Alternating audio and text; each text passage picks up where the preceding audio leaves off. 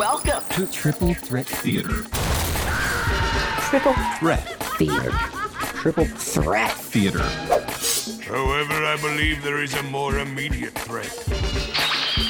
Thousands and thousands of feet of film consumed. Hours and hours of work expended by technicians. And once it's been erased and shredded, it can be done all over again. As all of you know, I've devoted much of my life to convincing the world that travel through film was not only possible, but necessary to survive. Would you look at that? Episode 56, the Triple Threat Theater. I'm Joe Daxberger. And I'm Ryan Miller. Tonight, Millsy, we bring the people Pray for Death. Yes, we do. Consists of 1987's Angel Heart, 1988's The Serpent and the Rainbow, and 1990's Jacob's Ladder. Yes, indeed. A tight grouping. Indeed. Mills. Yes. Have you ever thought before this episode came about that hallucination horror was its own subgenre? Hallucination horror? I've seen these three movies referred to as such. I've never heard that term before. Oh, okay. Hallucination horror. Right. I mean, I would almost expect that to mean like, kind of like what Jacob's Ladder is, where it's like all in someone's head. Mm-hmm. Or like a movie where like none of it really happened or something, which isn't, that doesn't really apply to this. Do you have a definition for hallucination horror? Well, bit of history. This is one of my episodes, which I cannot remember exactly how it came about. I'm sure it started with, I know there's this Robert De Niro movie called Angel Heart. Let me come up with a reason to have an episode around it. And I must have just used the Google machine that came up with these other two titles. I mean, Jacob's Ladder, I feel, is like popular-ish, or is like maybe a bit of a cultish movie because it's just like in the movie-going vernacular. I would say so. I would say it's not like the most mainstream movie, but that among cinephiles, it's pretty popular. Right. And then, I mean, connecting those dots when we're coming up with these episodes, you know, something got me to Serpent and the Rainbow, which is not a movie I was familiar with. Mm-hmm. So in coming up to this episode, you know, actually watching the movies and putting in the work, I just doing, again, the Google foo, and I can remember coming across something. It was either a list or someone mentioned them as like hallucination horror, which I was like, oh, I mean, sure, I guess that could work. I'm all about like the horror subgenres and sublabels and things, but yeah, that one's new to me. I assumed going in, so I had seen Angel Heart just like last year. Mm-hmm. It just coincidentally, Jesse and I watched it and reviewed it for Sidetracked. And I had seen Jacob's Ladder many years ago. I remembered liking it, but didn't remember super clearly what the movie was. Mm-hmm. But then I knew that Serpent and the Rainbow was about like voodoo, which is like sort of a religious kind of thing. So I thought the fact that the episode was called Pray for Death, it was intended to be religious horror. Same. Yes. Well, what do you mean? I mean, well, you came up with it, so. No, I know. Well, I think at the time, I don't know, like I said, because I was just coming up with things to go with Angel Heart. I think I thought the same thing. It was just all religious based. Because the two of them, I never looked in further, which is a thing I'll usually do. I won't like dig into a movie if I don't know it. Because I don't want, you know, spoilers or, I mean, it's like Jacob's Ladder, like I said, is like kind of popular. So I'm sure if I like looked into it too far, I could get spoilers. I could get just things when I like to just go in as blind as possible a lot of the time. Mm-hmm. So I think like using the name Pray for Death probably just to me made sense. Like, I think all I knew of Angel Heart is that like Robert De Niro's in it and he might be the devil. I think was like what I knew of that movie, period. Didn't know Mickey Rourke was in it, didn't know a thing about it. So I think at the time, just coming up with that name, Pray for Death, like made sense to me. But then coming up to, like I said, actually watching it was when it got into like the whole like, oh, is this a hallucination horror? And is that a thing? I'm going to have to look into this hallucination horror thing just to see exactly what qualifies, because I'm still a little blurry on that whole concept. I mean, but again, it could be just whatever random thing I came across that someone had it somewhere. So, So had you seen none of these before? correct. Well, like I said, I just recently saw Angel Heart and had been wanting to rewatch actively Jacob's Ladder for a couple years now. I got like a cheap Blu-ray copy at like a $5 sale somewhere a couple years ago maybe, and had just been meaning to get around to it, so this was a good excuse for that. And then The Serpent and the Rainbow, I've seen most of Wes Craven's horror movies. This was one of the ones that I'd been meaning to get around to forever and hadn't seen it yet.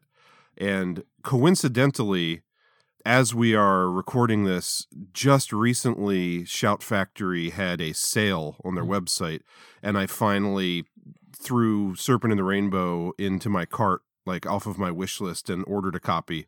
So I got it in the mail like 2 days before having to watch it for this show. So that was good timing.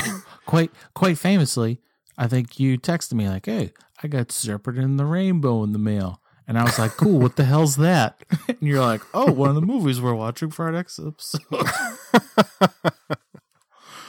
So Can't get anything by you. That's how left field that movie and potentially really this whole episode was, clearly.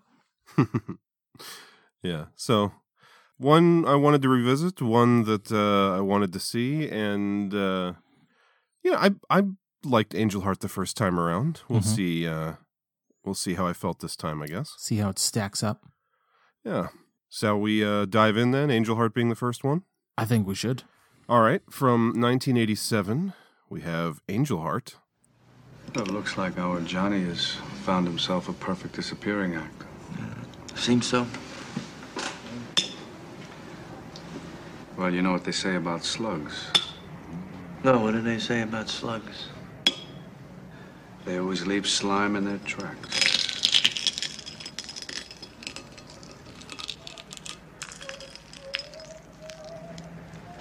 You'll find them.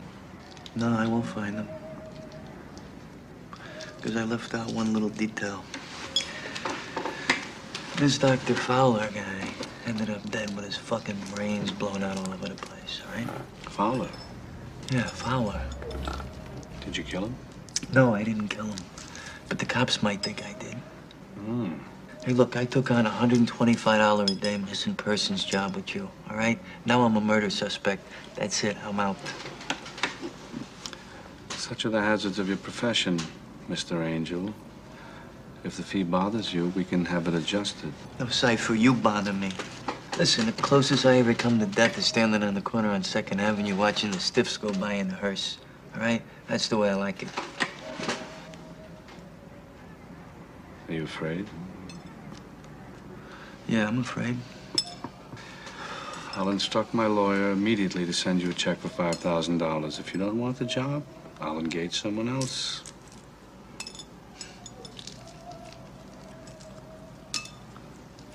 $5,000? 5,000. You must want this Johnny pretty bad, huh?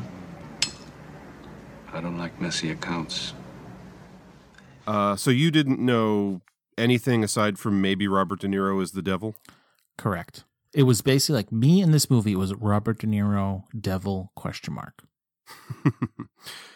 I don't remember how it came. It must have been my choice as a movie for Jesse and I to watch. I mean, sometimes on Sidetrack, Jesse will throw a curveball and pick something I wouldn't expect him to pick for a featured review.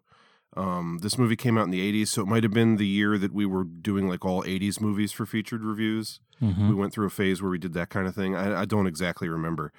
But yeah, so I was aware this movie existed, but before I saw it the first time, it wasn't really on my radar at all. And it's the kind of movie where I enjoyed it that first time, but never did I think I would ever have cause to watch it again. But here we are a year and a half later, and there it is. Hey. I mean, when you're out there in the streets, Millsy, watching everything you can, hopefully it doesn't turn into this scenario where you're watching it again within a year. But I mean, it's there's nothing wrong with that. Just it's at least a movie that I enjoyed the first time around. Right. I will say that I feel like I casually enjoyed it the first time. It's not like my favorite movie in the world, but I actually do think I liked it more this time. It was recent enough that I had seen it that I remembered a fair amount of it, but long enough ago that I didn't remember all the finer details. But I feel like it is a movie. It's kind of got like a noir vibe to it, and it's got like weird supernatural, like, are things as they really appear, which I guess could key into your hallucinogenic horror thing.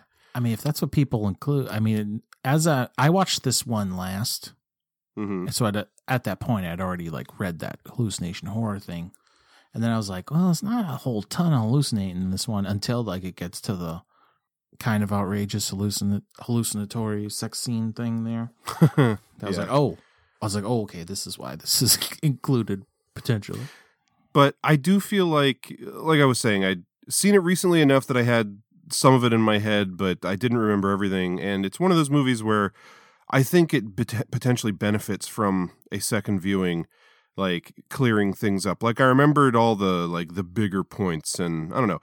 I just feel like it could have been one of those things where I just saw it, so it's like, here we go. I got to sit down and go through the paces of this again. But I actually really got into the story again the second time, and nice. I think I might have even liked it more than the first time around. Oh, good deal. How about you? I enjoyed it. I mean, it was for going in. Again, well, we'll get right to the point. It's not Robert De Niro, devil, ? It's Robert De Niro, devil, period. Or maybe yellow glowing eyes and creepy long fingernails. Right. Or exclamation point with those fingernails and those eyeballs. I did love the part. Sucking Satan. I did love, I know. I did love when the camera looks at him at one point, goes back to Mickey Rourke, goes back, and he's just got those yellow eyes. Oh, I loved it. Yeah. So yeah, I enjoyed it. I was like even surprised. I think when I saw the credits, I was Mickey Rourke, and I was like, oh, okay. I was like, I don't think I've seen an old Mickey Rourke movie until this. Really? I don't think so. Like a pretty Mickey Rourke movie, right? Like heartthrob Mickey Rourke. Yeah, I meant to look this up, but I vaguely know that like at some point Mickey Rourke he tried to have like a boxing career or something, and got his face beaten in a whole bunch, so that's why he comes out on the other side. He used to be like a pretty boy heartthrob, and obviously nowadays he's older, not so much, but even in like the 90s, I think it kind of changed. Yeah, I meant to read up on that. I completely forgot to do the research there, but yeah, I guess for people that don't know, basic premise of this movie is that it takes place in the 1950s. Mickey Rourke is like your typical gumshoe 5 o'clock shadow, constantly chain smoking kind of private detective. And he gets a call out of the blue from a lawyer representing a guy named Louis Cypher. So let me tell you, by only going into this movie with the devil connection, the Louis Cypher went completely over my head. And once really? Because I just kept thinking of Cypher. I think I wasn't even into like Louis at all. It was just like Cypher. And they kept saying it weird. He's like Cypher. And I was like, whatever. We got Johnny Favorite, Cypher guy. I was like, okay, weird names. Yeah, I feel like Mickey Rourke constantly mispronouncing Cypher was just another way for them to like, it's obvious and in your face that it's Lucifer, but we're going to make it like a little harder for people to realize. It wasn't until the end. I was like, wait, his first name was Louis? I was like, Lucifer? I was like, oh, God. All I kept thinking was back to our dark comedy episode with Top Secrets. Yeah. I was like, Manny's Secrets. Like, just like Manny's Secrets all over again. But, so Louis Cypher, Robert De Niro's character, he wants to hire Harry Angel is Mickey Rourke's name. He wants to hire him to track down a former crooner named, what was it, Johnny Favorite? Johnny Favorite. Who Robert De Niro's character claims that he like helped him out, basically gave him some money or something to get his music career going. And then he ended up getting like drafted into the army, got effed up in World War II, came back and was in like some kind of hospital or mental asylum or something like that.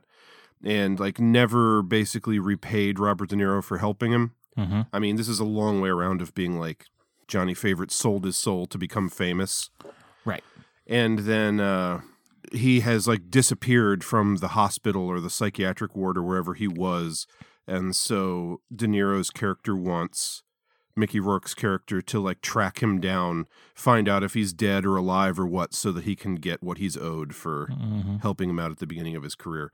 And then it's like, gumshoe detective tracking down leads, and things start to get effed up, and like every other person that Mickey Rourke goes and like talks to and questions ends up dead, and things build from there. Yeah, the body count stacks up. What he meets Johnny Favorite's daughter in Louisiana. Mm-hmm. But yeah, like you were saying, as far as like Mickey Rourke is concerned, I've seen a couple of movies with younger Mickey Rourke now, like this. I think it's called 9.5 Weeks is another one. It's like a sexy, like romantic potboiler kind of movie. You know what? Is he like Harley Davidson in the Marlboro Man? He is. I don't remember exactly when that came out. Maybe 90s, early 90s. Feels about right. So I have seen that. Wasn't a fan, but I don't recall exactly what era of Mickey Rourke that falls in. I don't remember much about it, but Diner is the other one that I've seen. It's like a ensemble cast, and he's one of them. I feel like that was like an early kind of success for him that kind of put him on the map, maybe. But I actually like that era of Mickey Rourke a lot. He's got like a real charisma and a real screen presence, and he is a good-looking dude, and the kind of roles he plays nowadays, I mean, very different. He's good in The Wrestler. He was good as Marv in Sin City, but I don't look to a lot of his performances nowadays as like particularly exceptional, but yeah, I mean, it's like a little, I think like Iron Man 2, Marv. Oh yeah, I do like him in Iron Man 2. I mean, The Wrestler, he shows some chops, but yeah, I got nothing like pre, I guess, boxing Mickey Rourke. So there's definitely some, I could fill in some spots there. But I liked him in this. There was a stretch in the beginning where it just like kind of felt out of place because I was like not expecting it to be the 50s, and it's weird. It's just like he kind of like has like a big frumpy suit and like his hair, like it looks more like an 80s heartthrob kind of guy, Like the setting was like, it was just felt off to me for a while, but it didn't really take away from it. It was, I don't know if I even could say it was like distracting for a bit. Cause I just like didn't see him as like a 50s kind of gumshoe for a bit, but I was like getting more pulled into the story anyways. And every time Weird Ass De Niro showed up, I liked that. So,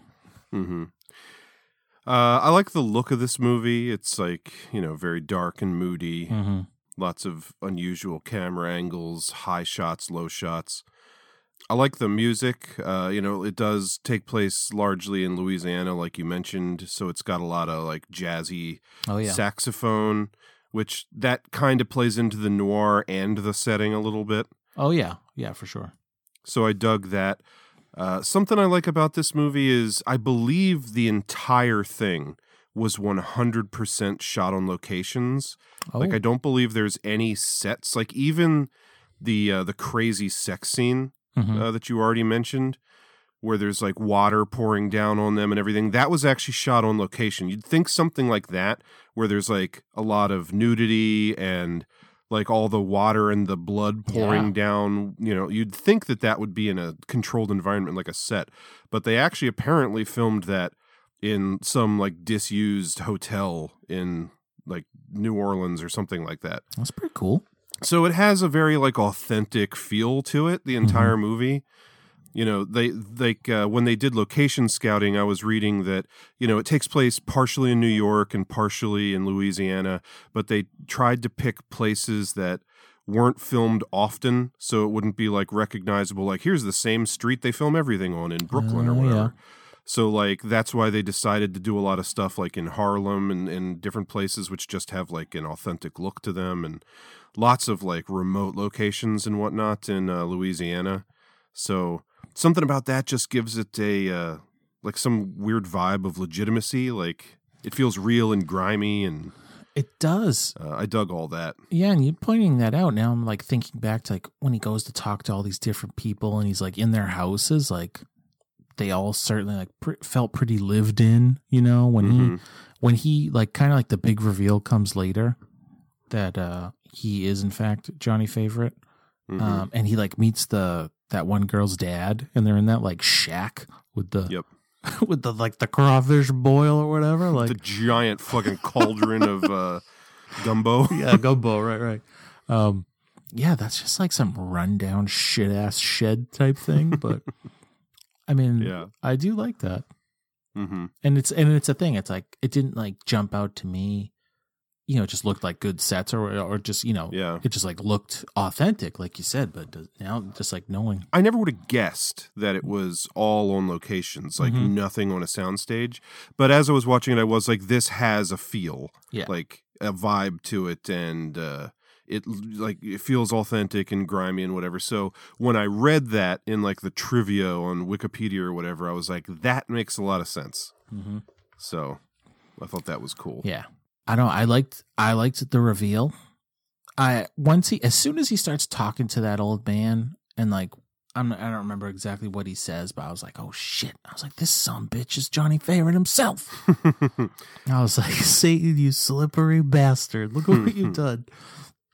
And he just gets him to like kill a bunch of people, and gets him to go crazy, and end up in an electric chair, potentially.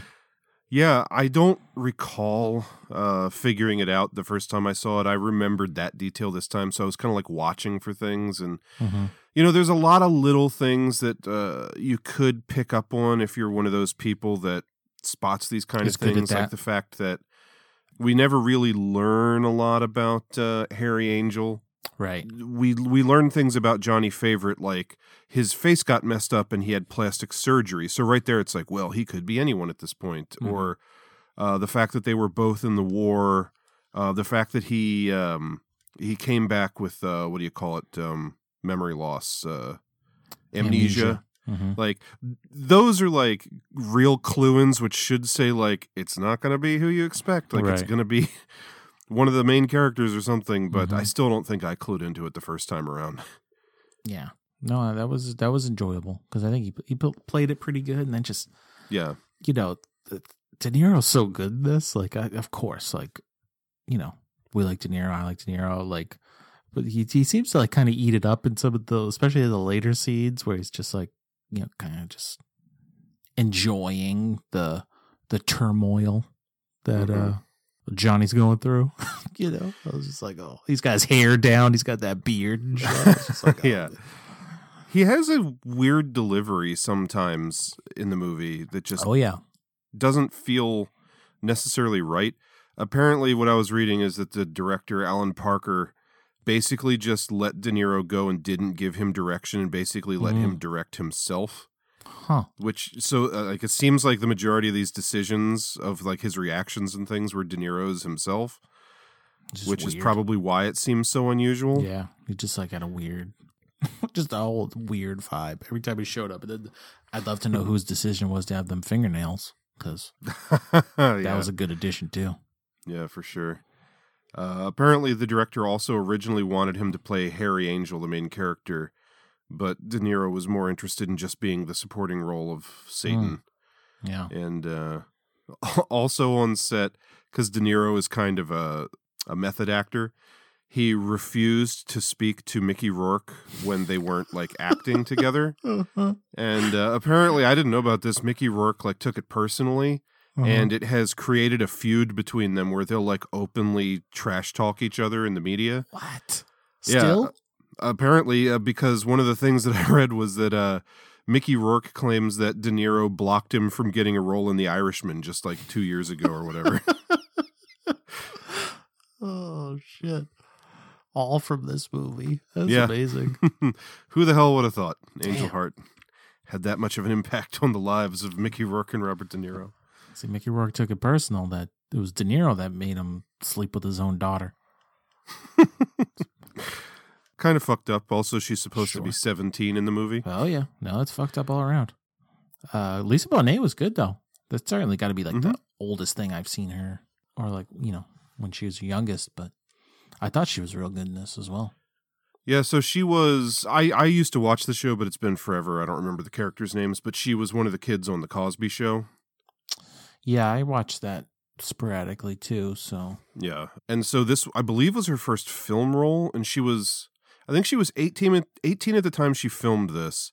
It was in the middle of the run of the Cosby Show, and obviously in the Cosby Show, it's like a very family-friendly kind of heartwarming show, and then in this, she's nude a lot and having crazy sex scenes, and there's like, bathing in chicken blood and stuff like that. Oh, yeah. So I read in multiple places that she consulted Bill Cosby and asked him like his opinion. And depending on where you read, people have wildly different opinions on how it went down. Like some people say on some websites that Cosby was like fully backed her and was like, yeah, you should do this if you think it's going to like help your career. And other places like quote him as saying like he thought it was a bad idea because it would clash with her, like the vision of her on his show and all this. But so I couldn't really make heads or tails of what exactly he had to say. But yeah, I don't know. She's good in the movie. Yeah. No, I thought so. Charlotte Rampling as Margaret Krusemark. She's been in a billion things, including one of the later not so good seasons of Dexter. And yeah, did you watch all of that show or any of that show? All of it, unfortunately. Yeah, she was like the psychiatrist in one of the like last season or two who was like trying to help Dexter. I forget. Like he kept meeting her at her house or something. I've put those last couple seasons largely out of my head, but yes, no. Now I'm actually like I can see her now as how she looks as she's older. Yes, yeah. She's actually also just most recently we saw her in Denis Villeneuve's Dune. She's the woman who makes Paul Atreides put his hand in the box. Oh, right. Yeah, she's been in 1,000 things. Yeah. But she was good in a kind of small part. Jack Nicholson passed on the lead role. Okay, probably a good idea. And the budget was $18 million. Box office was 17.2. So didn't quite make its money back. I mean, not that I haven't seen a trailer. I don't know exactly what the trailer would be with this without, I mean, De Niro's pretty prominent in like the poster and everything. I imagine he is in the trailer too, but not in the movie a ton. He's in like 4 scenes. Like 4 scenes, yeah. Yeah. But he really eats it up at the end, but man. Yeah. The yellow eyes, then the baby got the yellow eyes, Millsy. Yeah. Which I didn't understand that. I read that allegedly, so like right before the sex scene, Mickey Rourke talks to Lisa Bonet and she like claims that she was like her child was fathered by like some she didn't know him or something. Yeah, power or something. Like it almost sounds like a immaculate conception. Yeah, it almost sounds like an immaculate conception kind of thing. But you're not really sure like what she's talking about because she also talks about how like it was the best sex she'd ever had or whatever. Right. And then I guess people online think that it's supposed to be that it was actually Satan that like impregnated her, and that's why the baby's eyes glow yellow at the end. I don't really know. Because of the glowing eyes, which I laughed at when it happened, but I don't hate it, but I just like laughed because I'm like, oh, they have the baby. That's probably the only explanation that makes sense. Is like, I guess. I guess. I mean, Satan wants to be a proper bastard and like also impregnate his daughter. It's just fucked up that like this poor girl is 17 years old and the only 2 people she's had sex with are Satan and her own dad. Seriously. Damn it, Satan. But speaking of the ending, how did you feel about the kind of abrupt nature of the ending and the fact that the final scene kind of plays through the entire credits? It was odd. It was abrupt. And I'll say, since this was the 3rd one I watched, part of me was like, oh, it'd be wild if this one ends with like an abrupt ending and then has like a blurb at the end. Because the other two based on reality or something. Yeah. But, yeah, a little odd. Yeah, it's just weird that it's like, it feels like the movie ends in the middle of the final scene. Mickey Rourke has basically just admitted that, yes, now he believes that it was him all along, and he's like crying. Mm-hmm. And he's like, the one cop says, like, you're going to burn for this. And he goes, yeah, I know, in hell or whatever. And then it's just like, it's not like a music change or anything. It just cuts straight to the credits. Yep. And then just keeps cutting back and forth to him in that elevator, basically just, I guess, descending to hell. Yes. Yeah. Kind of unusual. I don't know if I love it, but yeah, whatever. Yeah, it's whatever. Different. It's, there's no rhyme or reason. It feels like sometimes when you get those abrupt as hell endings. Mm-hmm. But I don't hate it. It was a stylistic choice. Yeah. But just like, man, the devil won this one. I enjoyed it. I did like it. Yeah. I guess they tried for like 10 years to get the movie made, but they kept, like the studios kept saying that they wanted it to have a happy ending, and why can't it be happier at the end? And that's why it took so long to get made. Like, I think, gosh, there were a couple of different directors attached to it for a while, and then like somebody got Robert Redford involved, and like even with Robert Redford attached to play the lead, they couldn't get the movie made because the studios hated the ending. Man. And then I guess it was at Paramount, and then Carolco Pictures came in and like offered to help co-finance the movie to like get Paramount to agree to the ending because they weren't on the line for like all the budget or something. And that's how the movie got made. Good call, Paramount. Yeah. I mean, the movie ended up being like, it's also a little bit of a cult classic at this point. Mm-hmm. Like people look back on it very fondly. It just didn't perform super well in the box office. But I think I read that it released on the same day as Lethal Weapon. Oh, so that probably hurt it. And I think it was fourth in its first weekend behind Lethal Weapon, Nightmare on Elm Street 3, The Dream Warriors, and Platoon. So it had some hefty competition. Yeah, tough crowd. Even with De Niro. Yeah. Yeah, I don't know. Wow. I like it. I enjoy this movie. It's a good flick. After all the having it being on my radar for almost the least amount of information possible. Yeah. It paid off. So. Yeah. But now after watching it twice in like a year and a half, when or will I ever watch it again? I don't know. I'll have to come up with some reason. we hang out and I'll be like, hey. What do you say? That'd be the weirdest thing. Like we're just hanging out and you're like, hey, you want to throw on Angel Heart for kicks? Someday, Millsy, someday. Watch Mickey Rourke's thrusting ass with blood dripping on it. That was long. That scene was like painfully long. I was like, God. Yeah, apparently the movie originally got an X rating and they had to remove like 10 seconds of thrusting from that to get them to bump it down to an R. But imagine what that 10 seconds was like. Yeah, apparently that scene took 4 hours to film as well, which that had to have been grueling. I do love that scene visually, though, just like, the passionate sex with like the water pouring down from the holes in the ceiling, and then it turns to blood, and it's like blood dripping on them as they're consummating what you don't know is a horrible incest. Like father-daughter relationship. It's like, I don't know. When you find out later why it was so fucked up with the blood and everything, I don't know. I think it makes it kind of impactful, but it's an interesting looking scene anyway. Yeah, I literally was just like, oh, here's the hallucination. I was like, oh. And then later I was just like, Satan, you bastard. Man, did Johnny Favorite rotten. Johnny Favorite was apparently kind of a bastard, though. So, well, yes. But I don't know. Did Satan make him worse? Satan tricked him into killing 5 people. Yeah, I mean, well, that was kind of his payback. I mean, he knew what he was doing all along, but he's like, I'm still going to take your soul. I'm just really going to fuck with everything first. Yeah. That'll teach you to try and run out on Satan. That's Satan for you, Mills. Yeah. I'm a fan. Ditto. Let's hit that Serpent in the Rainbow. All right. From 1988, The Serpent and the Rainbow. You made your point. I'm on the next plane. I swear. Not good enough now. Too late. You were warned. I warned you. I'm a U.S. citizen. Think about that. I don't see the ambassador here. Do you? I'm in medical research. There's a lot of money in it. There's plenty for you. I don't want money.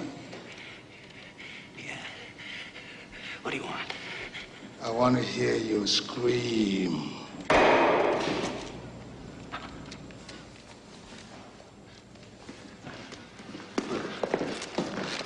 No. Okay. Okay. Okay. You want to hear me scream? Scream.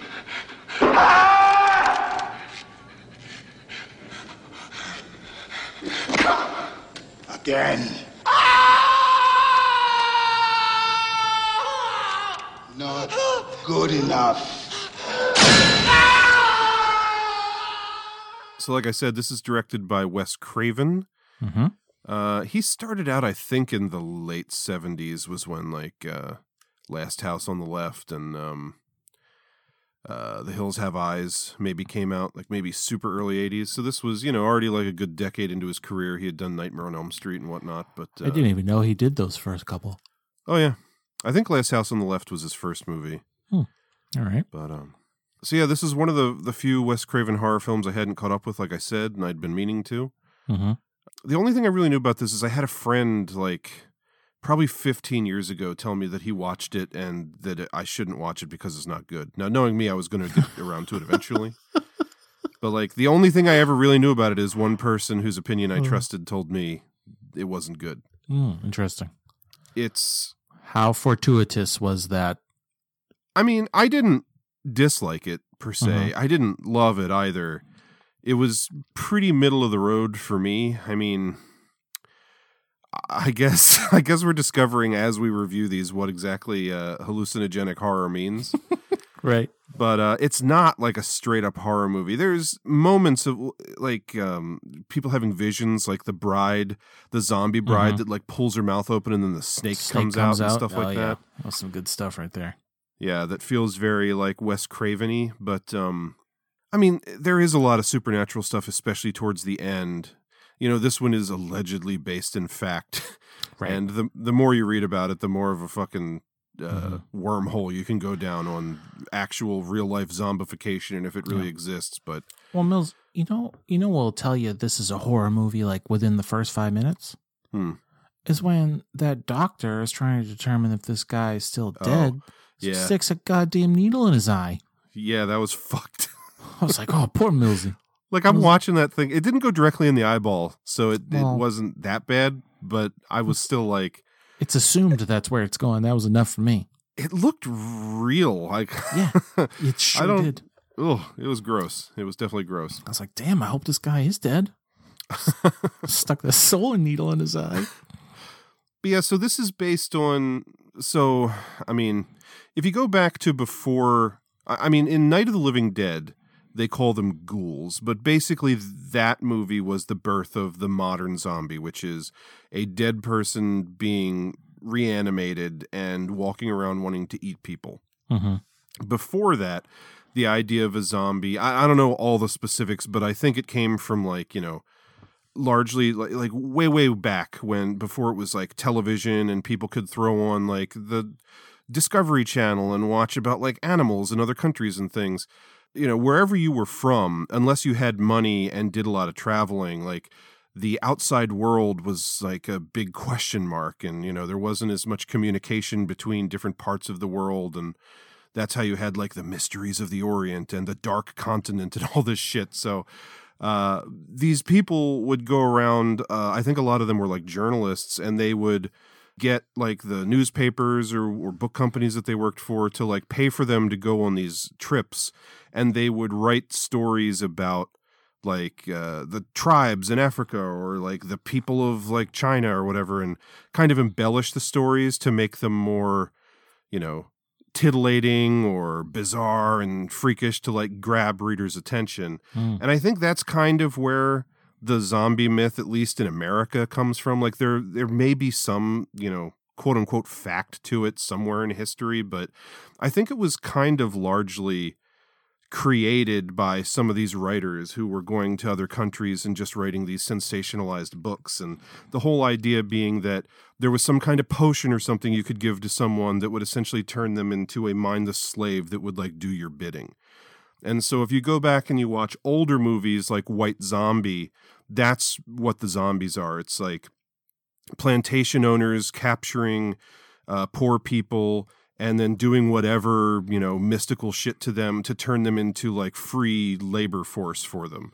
Oh. And so then I did a little bit of reading on this, but again, it's very complicated and you get a lot of people debating like what the actual facts are. Mm-hmm. But this movie was based on a book of the same name by a guy named Wade Davis, who is an anthropologist who either currently works or used to work for the National Geographic Society. And he has like a slightly more believable version of the whole zombie myth, where basically the idea would be to like basically steal somebody's life. You could give them this potion or whatever. In the movie, it's a powder that would essentially drop all of their vital signs down to like nothing. So like seemingly no detectable heartbeat, no breathing, and like no sensitivity to pain, to make them appear dead, so that then they would be buried and everyone would think they're dead. And then you could go rob their grave and then like force them to become a slave labor or something for you. Damn. And so that's more what this movie is about. Less about like, turning people into literal mindless slaves, but more so about like how to like steal somebody's life using this potion. Right. Snatch their soul. Yeah. I mean, the movie does obviously sensationalize and get more into like actual fantasy, weird supernatural stuff, but that's Sure where does. the quote unquote facts come from in this movie. Well, it brings in plenty of hallucination, that's for sure. Yeah. I think it's interesting to make a movie based on that more realistic concept of the classic zombie. Mm-hmm.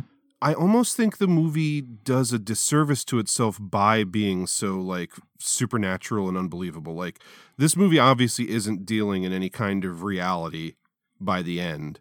Oh, right. I mean, the bad guy's doing like a Raiden from Mortal Kombat Superman move. Knocking out multiple Bill times Pullman. he just like leaps out of nowhere and fucking like spears poor Bill Pullman off of his feet. Yeah.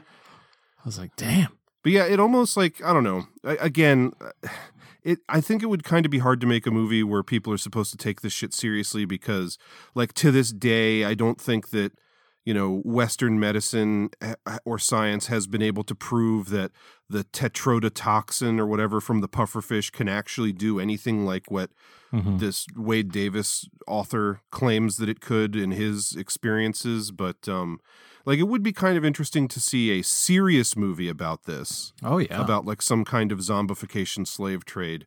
This movie is like half and half, where it like wants to have its cake and eat it too. It wants to be kind of like serious and based in some kind of fact, but it's Wes Craven and he can't help himself but make like a kind of weird supernatural horror movie. So it's got the zombie brides with the snakes coming out of Snake her mouth and for some reason he's running down that one hallway and it's just like a real bunch of really long zombie arms coming for him.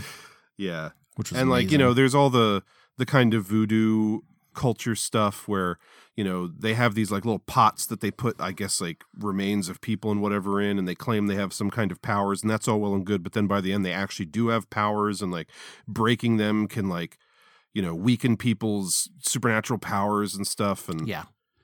And eventually lit him on fire. Yeah. He exploded more or less. Yeah. So it was a little bit of a mixed bag for me. Like I didn't hate it, but I didn't love it. I liked it. I mean, I had fun with it. This was the first one I watched. Had no idea what to expect, just like the other ones. I like Bill Pullman, kind of always have. So seeing him in it was a good time. I assume this one had to have been shot on location as well in Haiti. So it seemed like they started in Haiti, but then there was some kind of like the political strife in the movie. Yeah. There was apparently some of that while they were filming, so they had to like evacuate Haiti, and they finished filming in the Dominican Republic, from what I was reading. Well, But right yes, there. obviously they filmed in like the actual jungles and all. Mm-hmm. So, I mean, that was all well and good. I mean, it came out in 88, so it's Wes Craven, so it's got those bits of, practical magic. Mm-hmm. Good or bad, that's a little fun, I mean, the zombie bride was like the highlight for me. That was Yeah. pretty fucking creepy when she's like stretching her mouth open. Oh, yeah. I laughed, I could help but laugh at like the long zombie arms, like why those were even a thing. But there was a cool bit right after that where Bill Pullman walks through that door and it's like that weird perspective staircase. Mm-hmm. Remember that bit? Yeah, it's like he's walking down a hallway, he opens a door, but then when the door is open, it's like gravity shifts and all of a sudden he's like falling through the door instead of walking through it, and he's like hanging from the door, but you're like above him, you're still looking down what looks like a normal hallway. In the same breath, I was like, why is this in here? And also like, well, it looked like a good effect, but hallucination horror, baby. I mean, yeah. I guess so. Throwing that funny perspective at you. But, so it's kind of like, I feel like kind of a little similar. I kind of had fun with it. I guess it might have worked better that, the big bad started getting all extra crazy at the end just because he was kind of like hamming it up. Because at that point, it's like any semblance of realism has been out the window for a while. Yeah. So I was into it. Yeah, I don't know how to describe it. It almost felt to me as though the movie could have been taken seriously because a lot of it was hallucinations and whatnot up until the end. We're like, okay, he's imagining the zombie bride, like it's not real or whatever. Mm-hmm.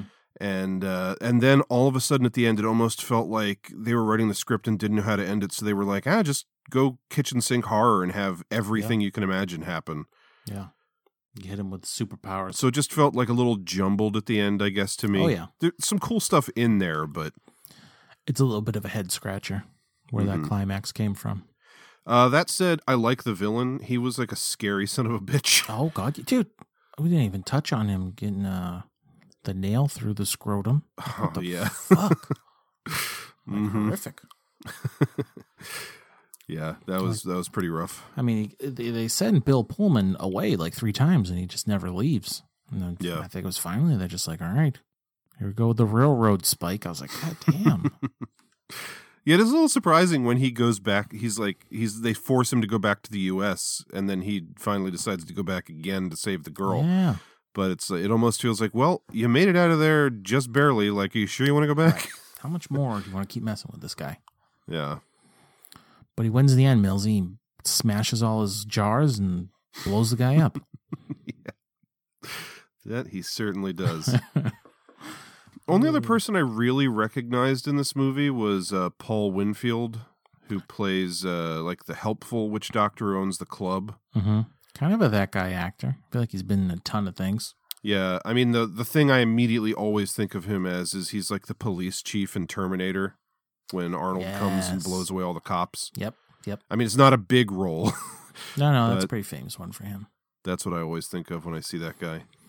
No, I'm with you on that. But besides that, no one looked familiar to me. Yeah, I mean, like I said, kind of kitchen sink movie. There's a lot in it. I don't know if I have like a ton to say about it though, just because I didn't feel super strongly one way or the other. Like, I think Bill Pullman's okay. I think he's a little bland in this movie. He's just like, kind of Bill Pullman. I don't know why I had it in my head that James Woods was the star of this movie, and I can just imagine a guy with his kind of like crazy attitude, being more interesting in this. Like James Woods from Vampires, but in this. Yeah, exactly. So I don't know, like Bill Pullman. I feel like the first time I ever really saw him was Independence Day, and of course. Almost like you were talking about with Mickey Rourke, like not having a lot of experience with him when he was younger. I don't know what else I've seen Bill Pullman in from before, like 1996 or whatever year Independence Day came out. I mostly know him from like that and stuff after, I think. Yeah, I'd have to even look at a list myself. I mean, I like him. He's like, no one's like doing any real heavy lifting in this one. Mm-hmm. I mean, the big bad guy's probably the best character. Yeah, I do think it like a lot of it potentially falls down to him. Like, he's not bad, but he's just not that interesting. I think the movie could have used a stronger personality in the lead. Mm-hmm. It's a lot of plot too, you know. Like there's just so much like gotta go here, gotta go there. Yeah. Getting sent away now. Spike through scrotum, you know. Plot. So yeah, there's not a lot of. You don't get a lot of him. You don't even really get a lot of him with the. What's her name? Marielle, I believe, is the female lead. Yeah. So, I mean, you get some stuff. I mean, they end up together, but they do have sex in a cave. It's true. It's kind of just like it's not. I don't even want to say deep. It's not deep, but not that it necessarily should have been. But it didn't feel like it had. If we're just gonna relate it to Angel Heart, like, it didn't have a lot of style. Mm-hmm. You know, just kind of had to go through the motions.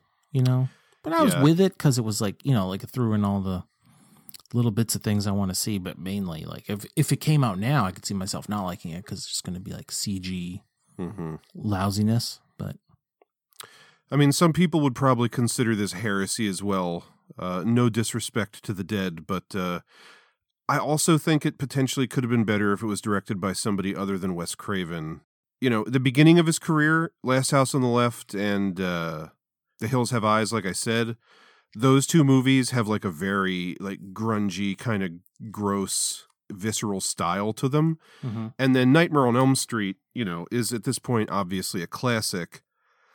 I don't think even the first one is the best one, though, in that franchise. And then if you look at a lot of the other stuff he did until Scream, I actually think there's a lot of bland stuff in there. Like, I like People Under the Stairs, but I don't love it.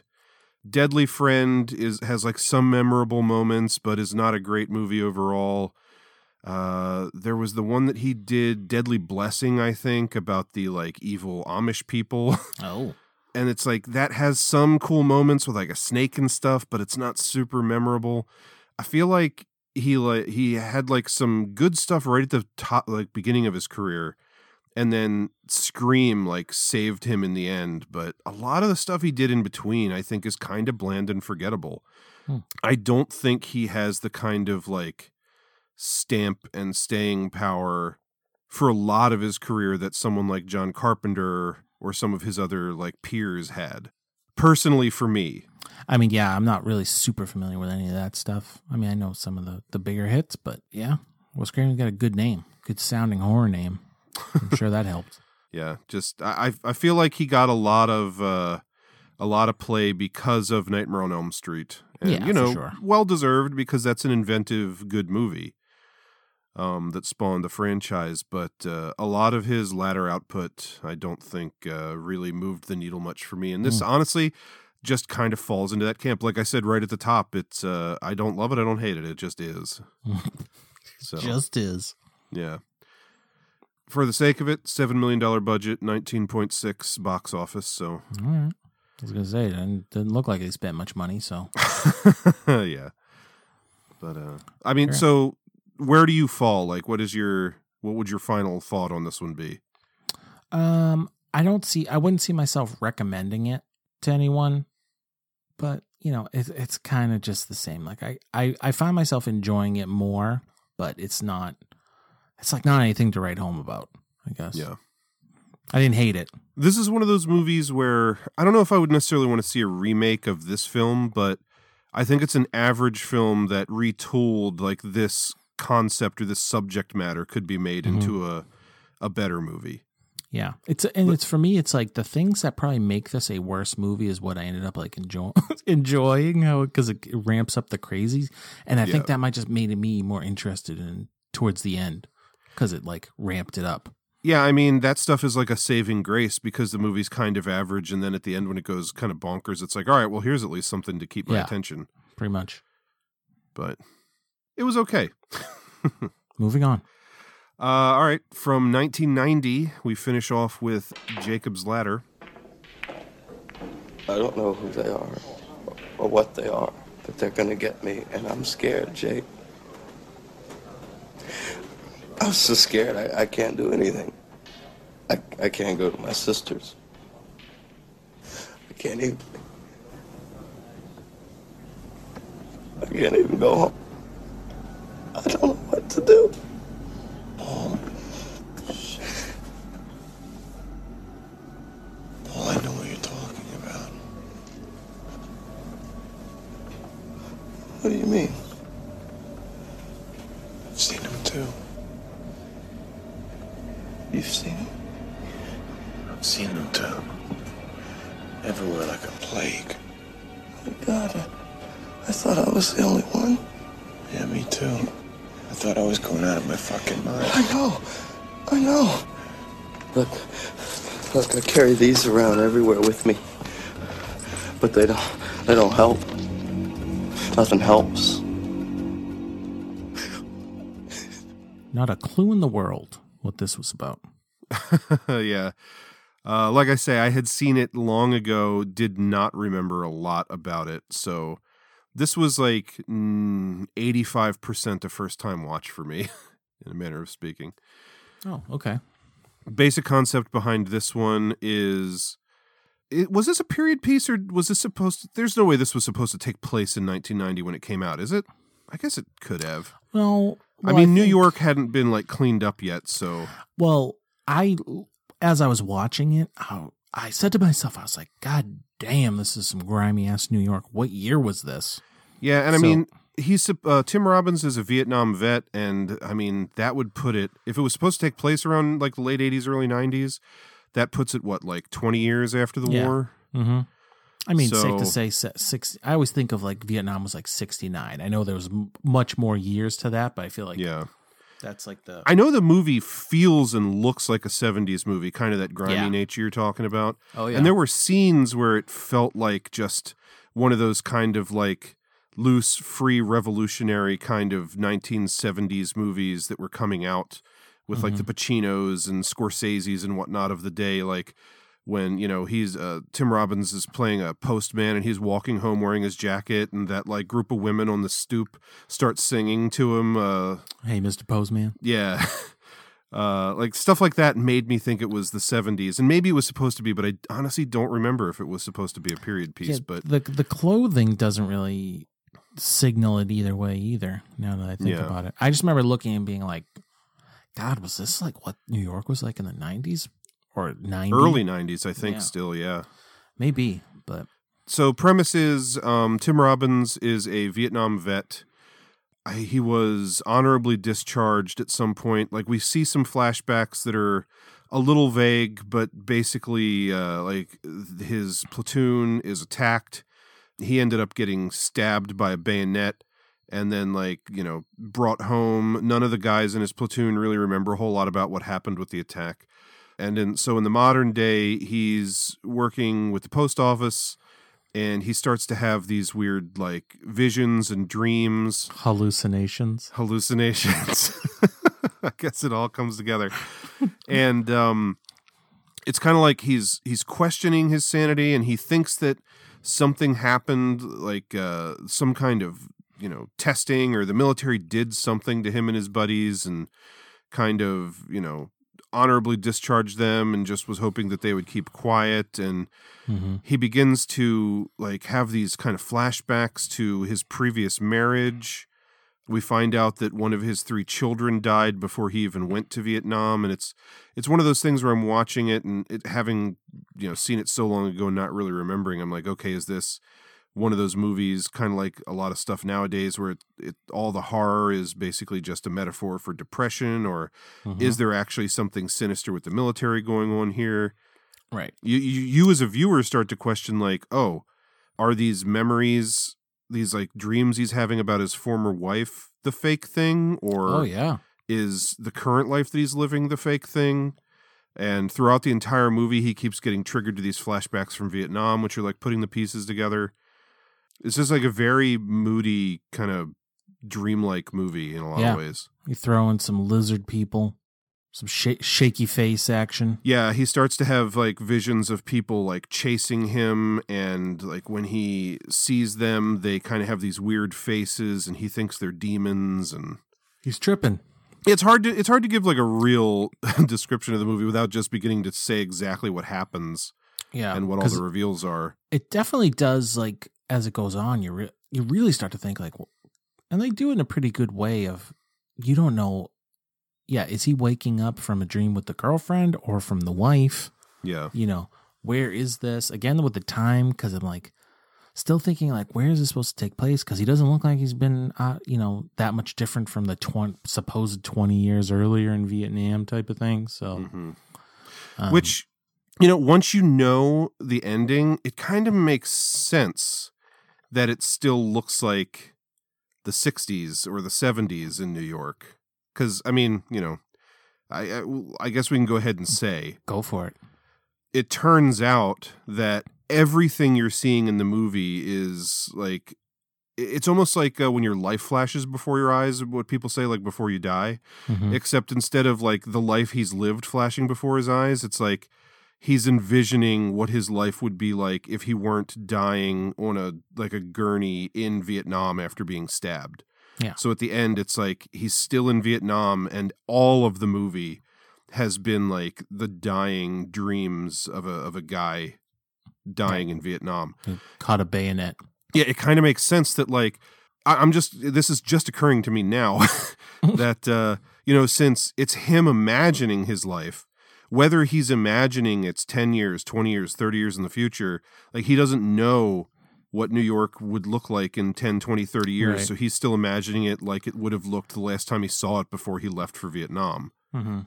So that's kind of interesting. So Yeah, like, that who makes knows good- when it's that's a good supposed to point. take place because it's all in his mind. Yeah. Did not see that twist ending coming. Yeah, me neither. Had forgotten it entirely. I am conflicted Mm-hmm. because I hate that shit. That it's like that none of this actually happened. Mm-hmm. As like a plot device, I guess. But I like the movie. Yep. So I was like, I feel like I'm just gonna have to like talk this one out on the show because I don't know how to feel.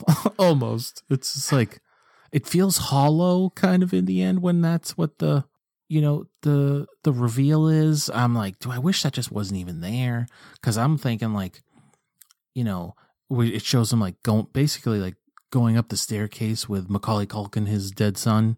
Like, is that him going to heaven? Like, there's enough. Throughout the movie, I'm like, are they going to give us an answer? What is this? Which timeline is the right one? Did the military do something to him? So it's almost like if it just ended at the staircase, I don't even know if then I would have just felt, cheated as well and not knowing exactly what happened. But then they hit you with he dies on the gurney in Vietnam. Mm-hmm. So ultimately in the end, I felt conflicted. I was like, damn. Yeah. I was so on board with this.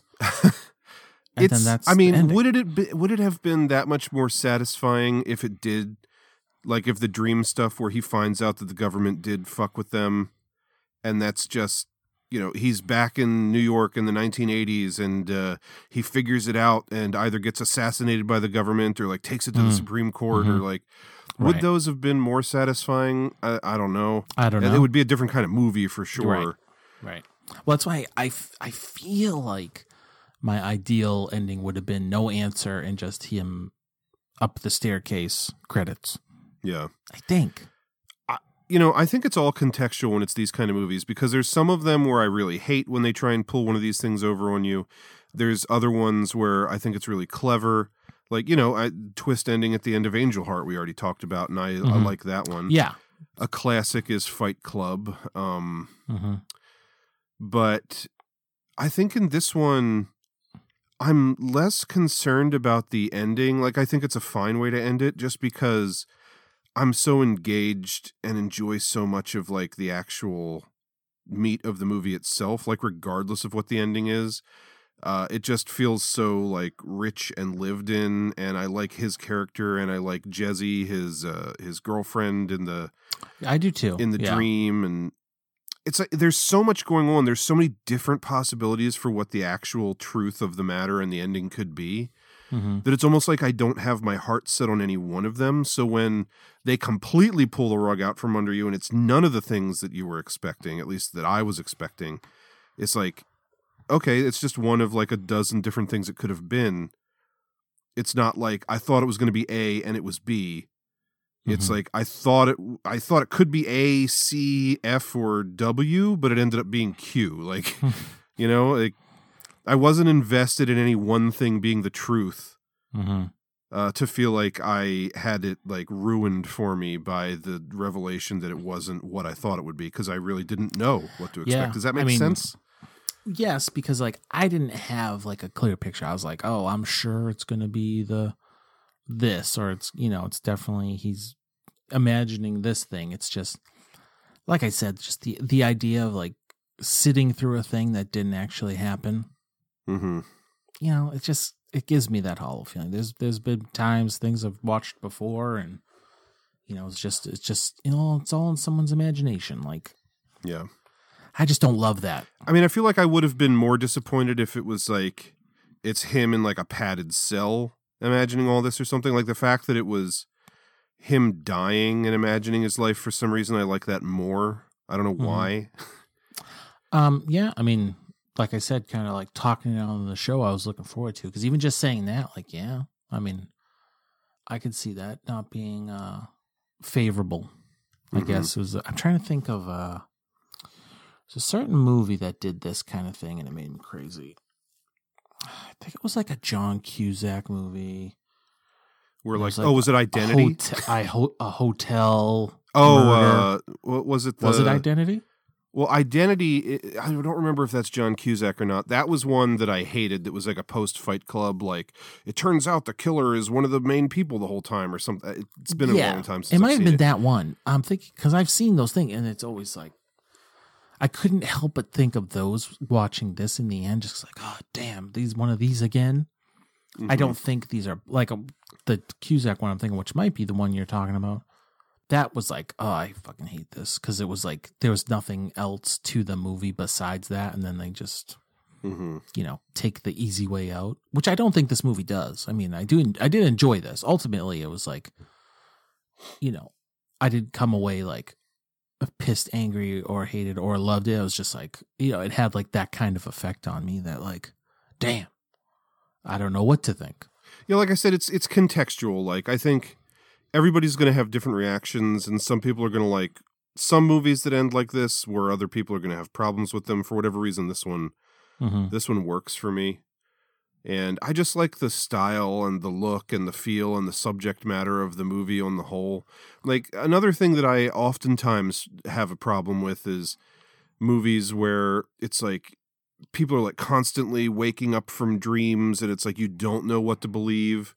I mean, this movie is that to a degree, but I just think it's handled in a way where it's like, did you ever see the movie Mirror, I think is what it's called, the horror movie about the like haunted mirror, or Oculus? Oculus, is what it's called. Yes. Like, I remember watching that movie, and the whole concept is that there's a haunted mirror, which sounds stupid, but I'm on board with it.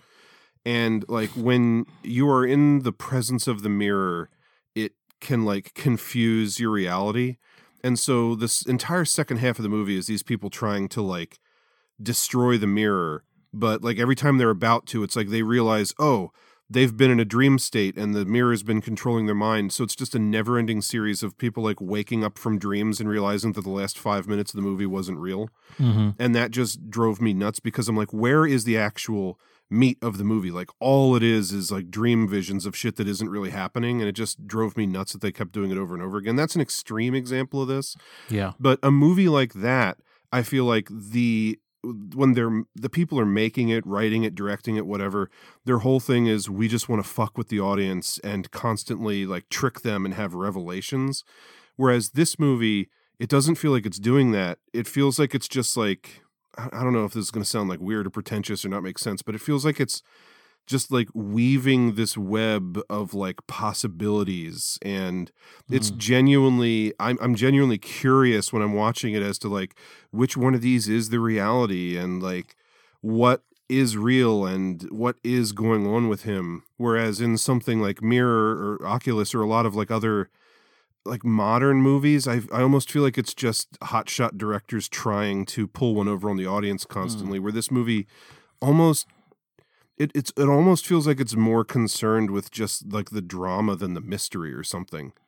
Like seeing the breakdown of this character, and that's why I think the sum of the parts is better than, or all of the parts are better than the sum. If the sum is like, oh, it was just a dream of a dying man.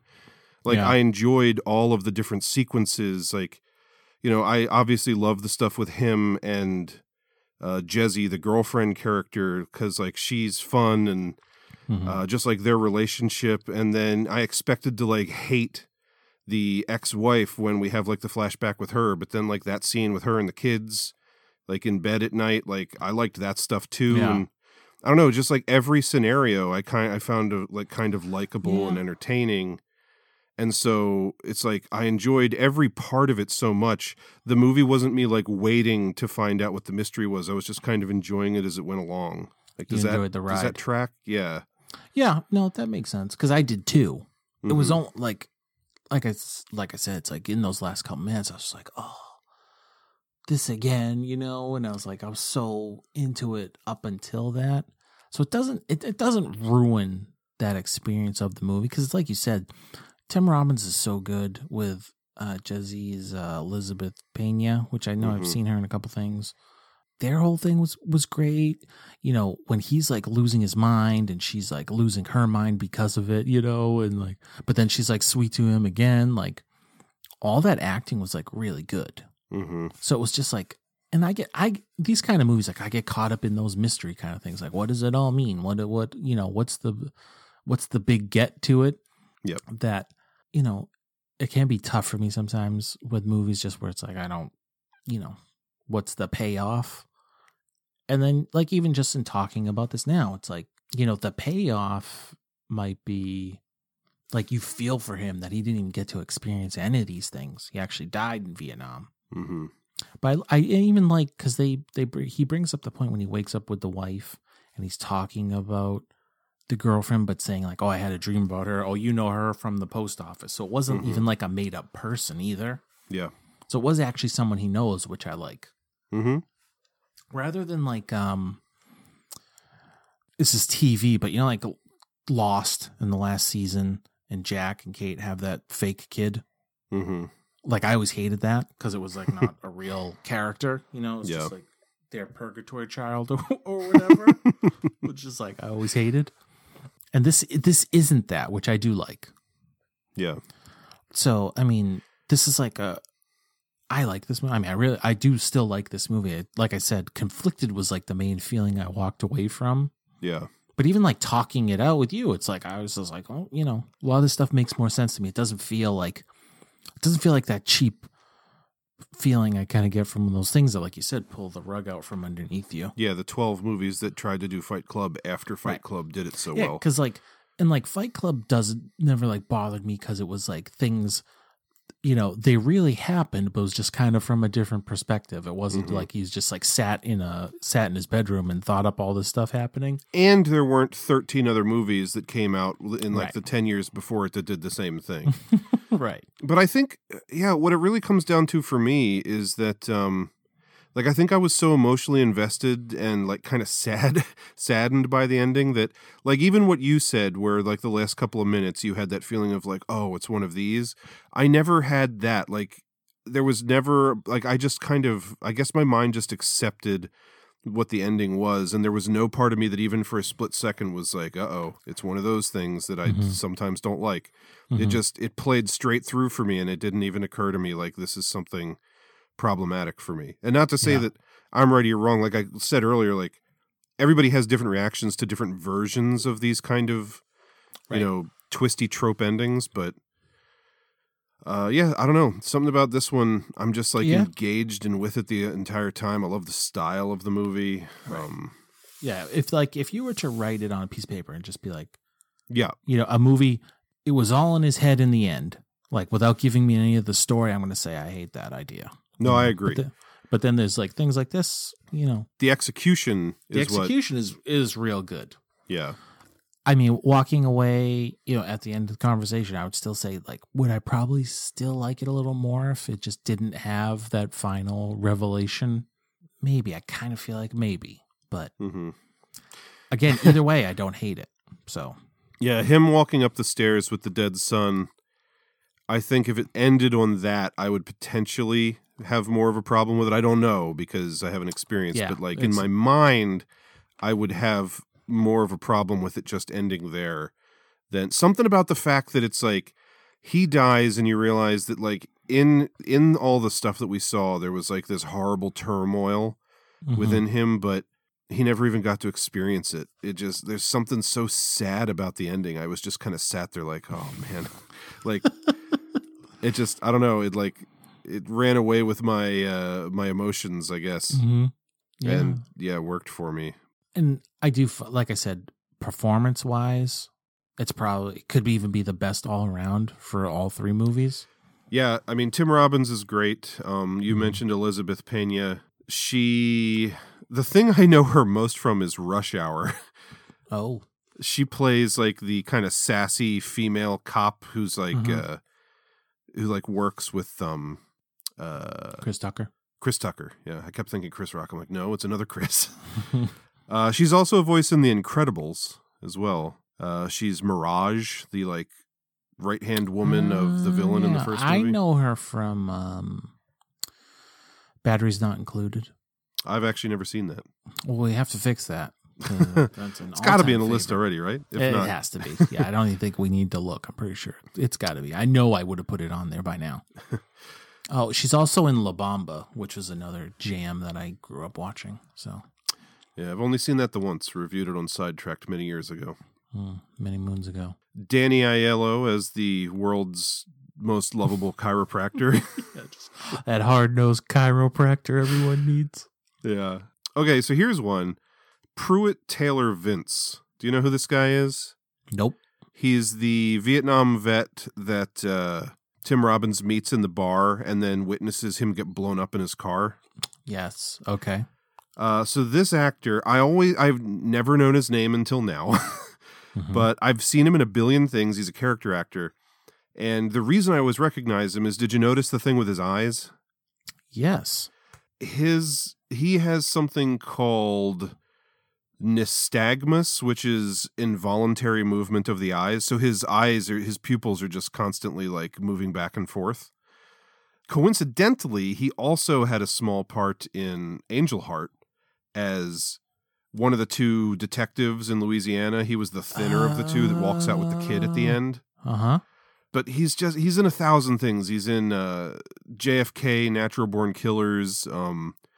The one that I always go to immediately is Constantine. He's in that movie. And it's just, I always remember him because of the eye thing, but he was really good in this.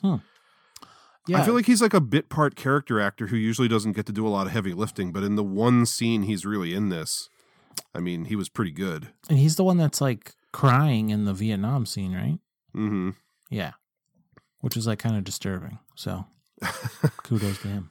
Yeah. You got Jason Alexander from Seinfeld as the lawyer.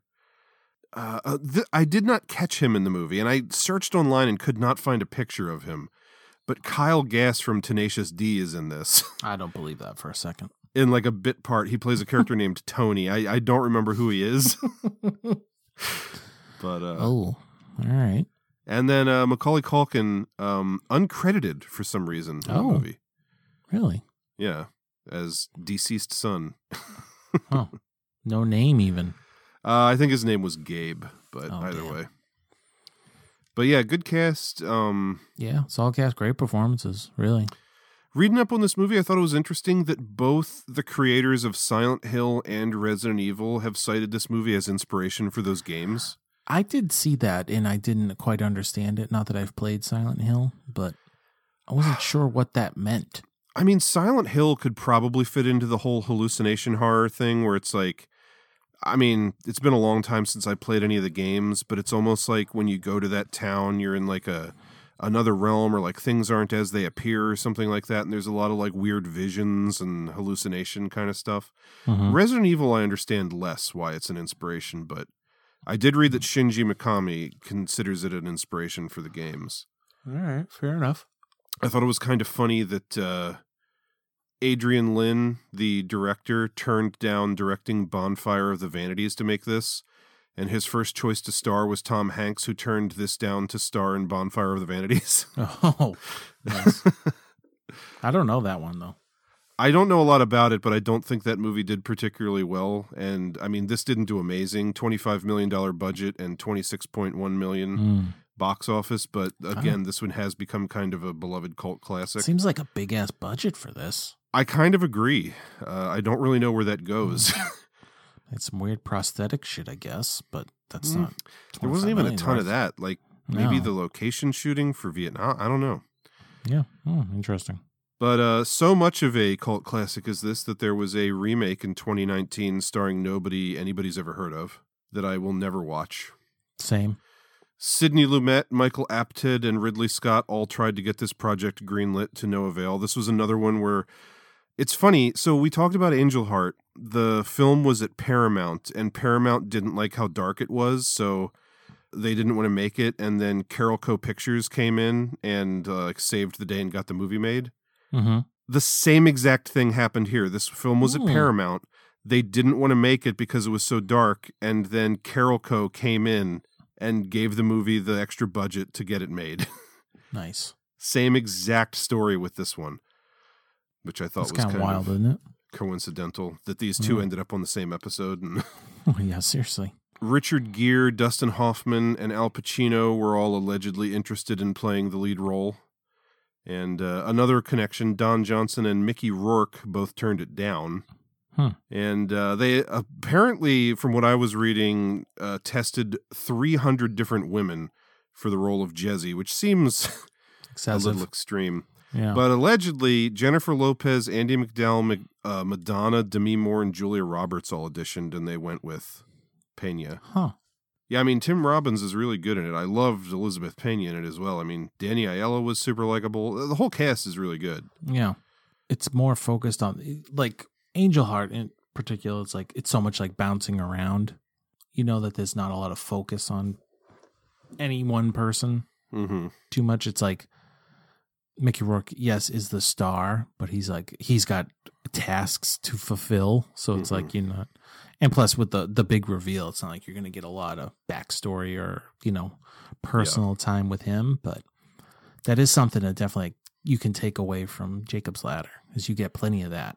And it's just all heavy lifting, emotional, dramatic acting. It's like it is emotional. It's like the stuff with like the bathtub, when he's like overheating and then she's freaking out. And just that's another one of those cool scenes that like makes it feel like a 70s movie where it's like all of the neighbors in the shitty apartment building in New York like coming to the aid of this guy. And, Yep. Everyone knows each other.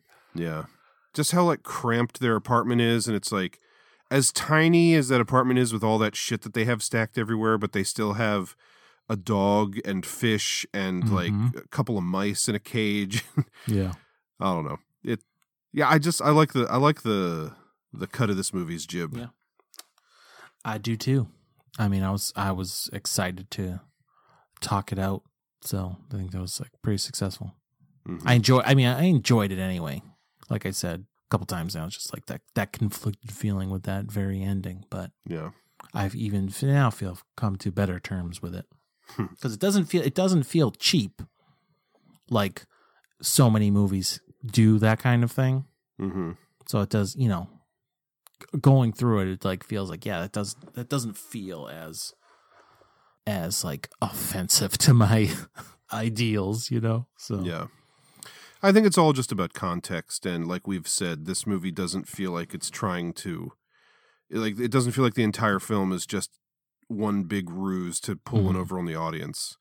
It feels like there's so much more to it, and then that ending just happens to be the ending. Yeah, because like even like now, it's just like after watching it and then talking about it, it's just like, you're supposed to just like feel kind of just like in the dumps that it's after all that, it's just him dying, and that's why the studio didn't want to make the movie. Yeah.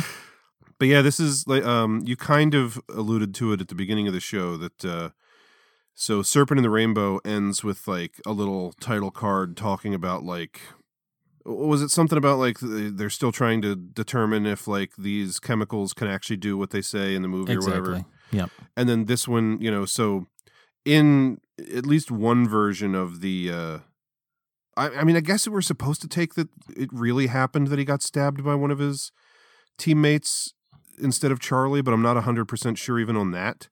But right. like in the like imagination of the dying man, Tim Robbins meets up with a scientist who confirms for him that the government was testing some crazy form of LSD to try and make its troops like more violent and effective. And then it turned their platoon on one another and they killed themselves instead of the enemy.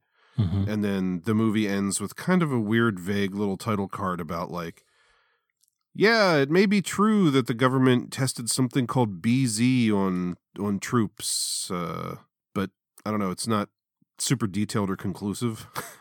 Right. Yeah, it's just, it probably should have just been left out, but maybe whoever involved just felt compelled enough about it to have it in there. I don't know. Yeah, I don't know. But good stuff. Yeah. A couple more weird coincidences. The writer, Bruce Joel Rubin, also wrote the aforementioned Deadly Friend, which was a Wes Craven movie. Mm. The one with the scene where the old woman gets a basketball to the head. Oh, that's that like explodes her head. microchip brain thing? Yeah, it's like Robot Girl. Uh-huh. And the director, Adrian Lyne, also directed the aforementioned Mickey Rourke film 9.5 Weeks. Man, all types of connective tissue tonight, Mills. Yeah, weird coincidences. Mm-hmm. Hallucinations even. Sure. Sure. All right. Shall we jump into some poster action? Please. Angel Heart kind of looks like Mickey Rourke is trying to escape Robert De Niro's pants. Yes. Unsuccessfully. Why Mickey Rourke's character is like running away from what either looks like to be car headlights or like a train chasing him down, I don't know, because that doesn't happen in the movie.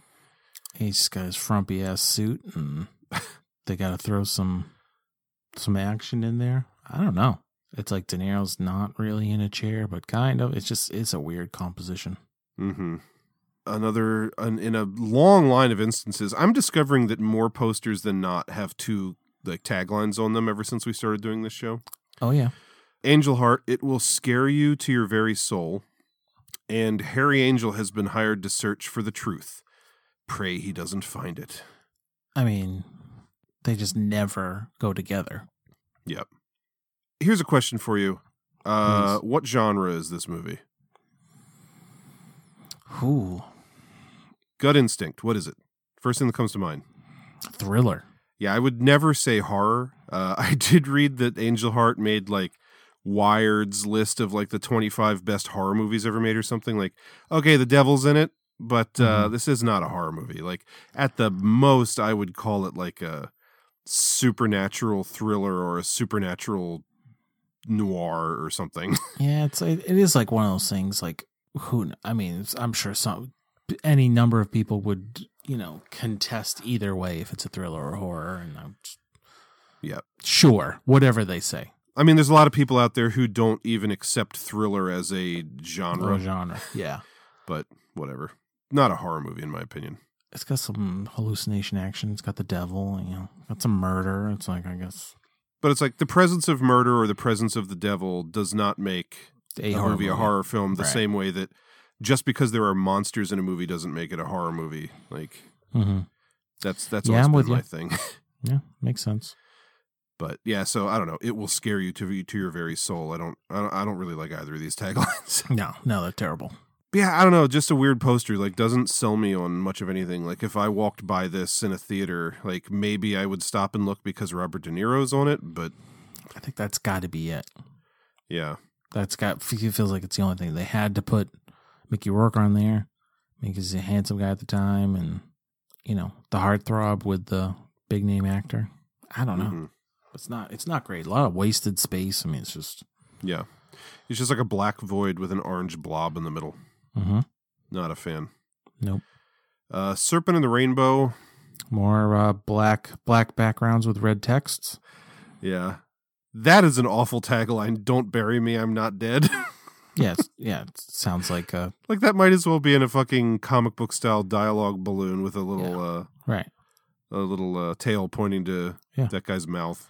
I don't know. He doesn't necessarily look like that in the movie. No. I mean, him being all white makes it look like he is the undead or something. Yeah, well, he's got like that weird hand. Yeah, it's just, this is them like, playing up on from the director of A Nightmare on Elm Street. Yeah. Where it is not that. And seemingly trying to give more of a straight up zombie vibe. It's also interesting that they decided to throw in like that boat on fire that just... Yeah, from one scene in the movie. What does that have to do with anything?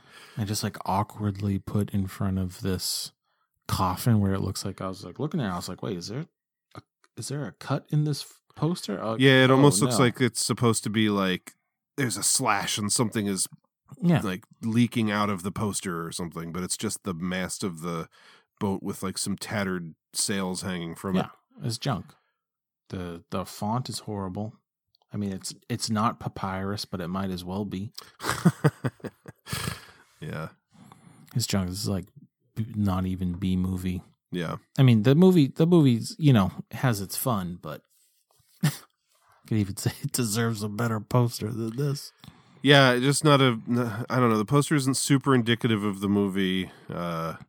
Even just looking at the poster, like, now makes me consider the title. Like, I know they explain in the opening text what the serpent and the rainbow means. It's like within voodoo culture, the rainbow is heaven and the serpent is earth or something. Mm-hmm. What that really has to do with anything, I don't know. But like this combination of image and title tell me nothing. The thing that tells me the most is from the director of A Nightmare on Elm Street. Yeah, pretty much. Like presuming that I'm going into a horror movie, but that's really all you can get. I could see people seeing this poster and completely turned off from seeing any part of this. Yeah. By how like ugly and shitty it is. It just looks like a cheap photo shoot with all the fog too. Oh yeah. Yeah, it's junk. Yeah, not a fan. Proper junk. And Jacob's Ladder.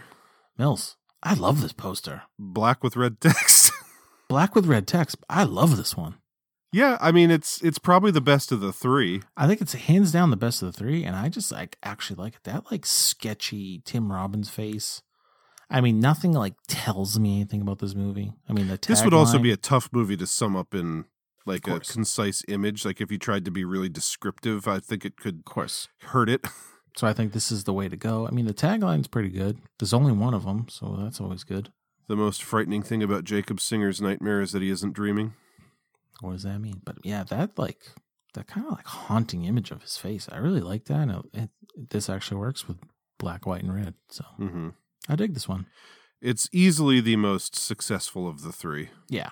I mean, hallucination horror and that they have similar graphic styling for their posters brings these three together. Yeah. Well, break it down for the people, Mills.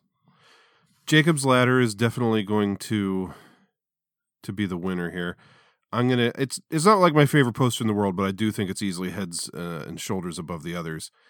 I'm going to give that one 4 weird dudes with no legs shaking their heads super fast. Yeah, disturbing. Very good. Gosh, the other two are not very good. Honestly, Serpent and the Rainbow, this is like the theatrical poster, but it looks like the shitty box art for like a cheap Full Moon Features movie. It just looks like a cheap ass photo shoot. I'm going to give this one, I don't know. I've seen worse. I'll give it 2 snake-mouthed zombie brides. Mm-hmm. Very nice. And Angel Heart, again, I've seen worse. Like, it's not very compelling. I'm going to give this one 2 of those roots that Mickey Rourke buys from the weird voodoo shop. Nice. Well done, friend. Okay. Buy, borrow, burn time? Buy, borrow, burn time. Shall I go first, or would you like to? You go first. All right. I think it's probably obvious that I'm going to go ahead and burn Serpent and the Rainbow. Mm-hmm. It doesn't need to be launched into the sun, but just pretty average on the whole for me. Yeah. So it comes down to Angel Heart, which, as I said, I liked more upon this reviewing, and Jacob's Ladder, which, again, was a second-time watch, but I really didn't remember a lot about the first one. And yeah, I definitely came around a little bit more on like the concept and everything in Angel Heart, and did end up liking it quite a bit the second time through. But I think it's going to have to be my borrow, because I got so lost in Jacob's Ladder, just, you know, the emotion and the drama of everything. And like I said, the ending, like when it comes out of the blue that it was the dream of a dying man. It's just kind of it left me like an emotional puddle at the end. I like it. Unlike Angel Heart, where it caught me off guard again, and I was just like confusedly watching the credits, like, why are they ending the movie like this? Mm-hmm. But yeah, Jacob's Ladder, I just think has amazing acting, a really interesting story, even though it is so jumbled. Like they managed to juggle the like confusing, kind of all over the place storytelling with like really individually exceptional scenes of drama. Yep. It's intriguing. I love the look and the feel of it. It's just a really successful movie that I think is deserving of its cult status. So that's going to be my buy. Nice. Well played. I enjoyed my time, but I guess I'll shoot a flaming arrow into the serpent and the rainbow as my burn. Just feels like it fits. Yeah, definitely not Launching into the Sun. Like I said during the review, like I had some like fun bits that were probably, could be contested should they even be in there, but it's the kind of stuff I like, so I definitely walked away from it not hating it, enjoying it a bit, but I don't think it stacks up to the other two. Yeah, in this trio, I definitely feel like it's the weak link. Right. So we got Angel Heart, the aforementioned Satan ? Movie experience for me. I am happy to have finally been able to cross off the list. Jacob's Ladder, another one, just always familiar with this. It was a movie, but no clue what it was about. Yeah. I even find myself conflicted now, just like I was with Jacob's Ladder. Like Angel Heart, I enjoyed, even for like its quirky bits. Like I told you, I felt a little out of it with Mickey Rourke in the beginning. Like the setting felt kind of weird, or even like how necessary was it to even have this movie set in the 50s. But as the plot gets going, I was into it. I was enjoying it. Anytime De Niro shows up, with his weird fingernails, I found to be a good time. Speaking of weird choices in that movie, how about the nose guard? Oh, yeah. Like, what the fuck? That's all I have. It's like a WTF. Like, it's just weird that they kept it around for so long. They sure did. Came back to it a couple times. So yeah, it's got its weird flourishes. Yeah, and like, it's like I've said, just Jacob's Ladder was an experience to watch. That was one where, again, I was like familiar with it, that it is a movie. Like even had an idea that it was popular to some point, just because I feel like that name has always been like kicking around. So again, this was another one, like glad to have finally watched. I think it comes down to me, even like I could see myself saying Angel Heart has maybe a bit more satisfying ending for me in like just my general tastes. But I think just Jacob's Ladder is like a much stronger movie overall. Mm-hmm. And as I got my conflicted feeling with the ending, I could even see myself like wanting to watch this again. And I was going to ask, like, I understand first time around the guttural reaction of like, I didn't see that coming and maybe catching you off guard. But if you were to rewatch it knowing that ending, do you think it would still stick in your craw at all? Or like now knowing and just being able to experience and know, like...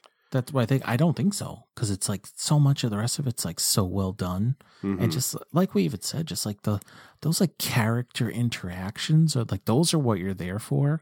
Mm-hmm. And as we were talking it out, just thinking that it doesn't feel like cheap in the end when you find out like that's just like you said, the dreams of a dying man. It's sad. Like there's like just that general feeling of sadness that you get.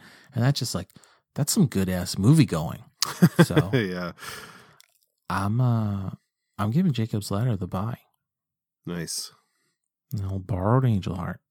Mm-hmm. So matchup. I didn't know how I was going to go, Millsy. I told you, I was like, I could feel it.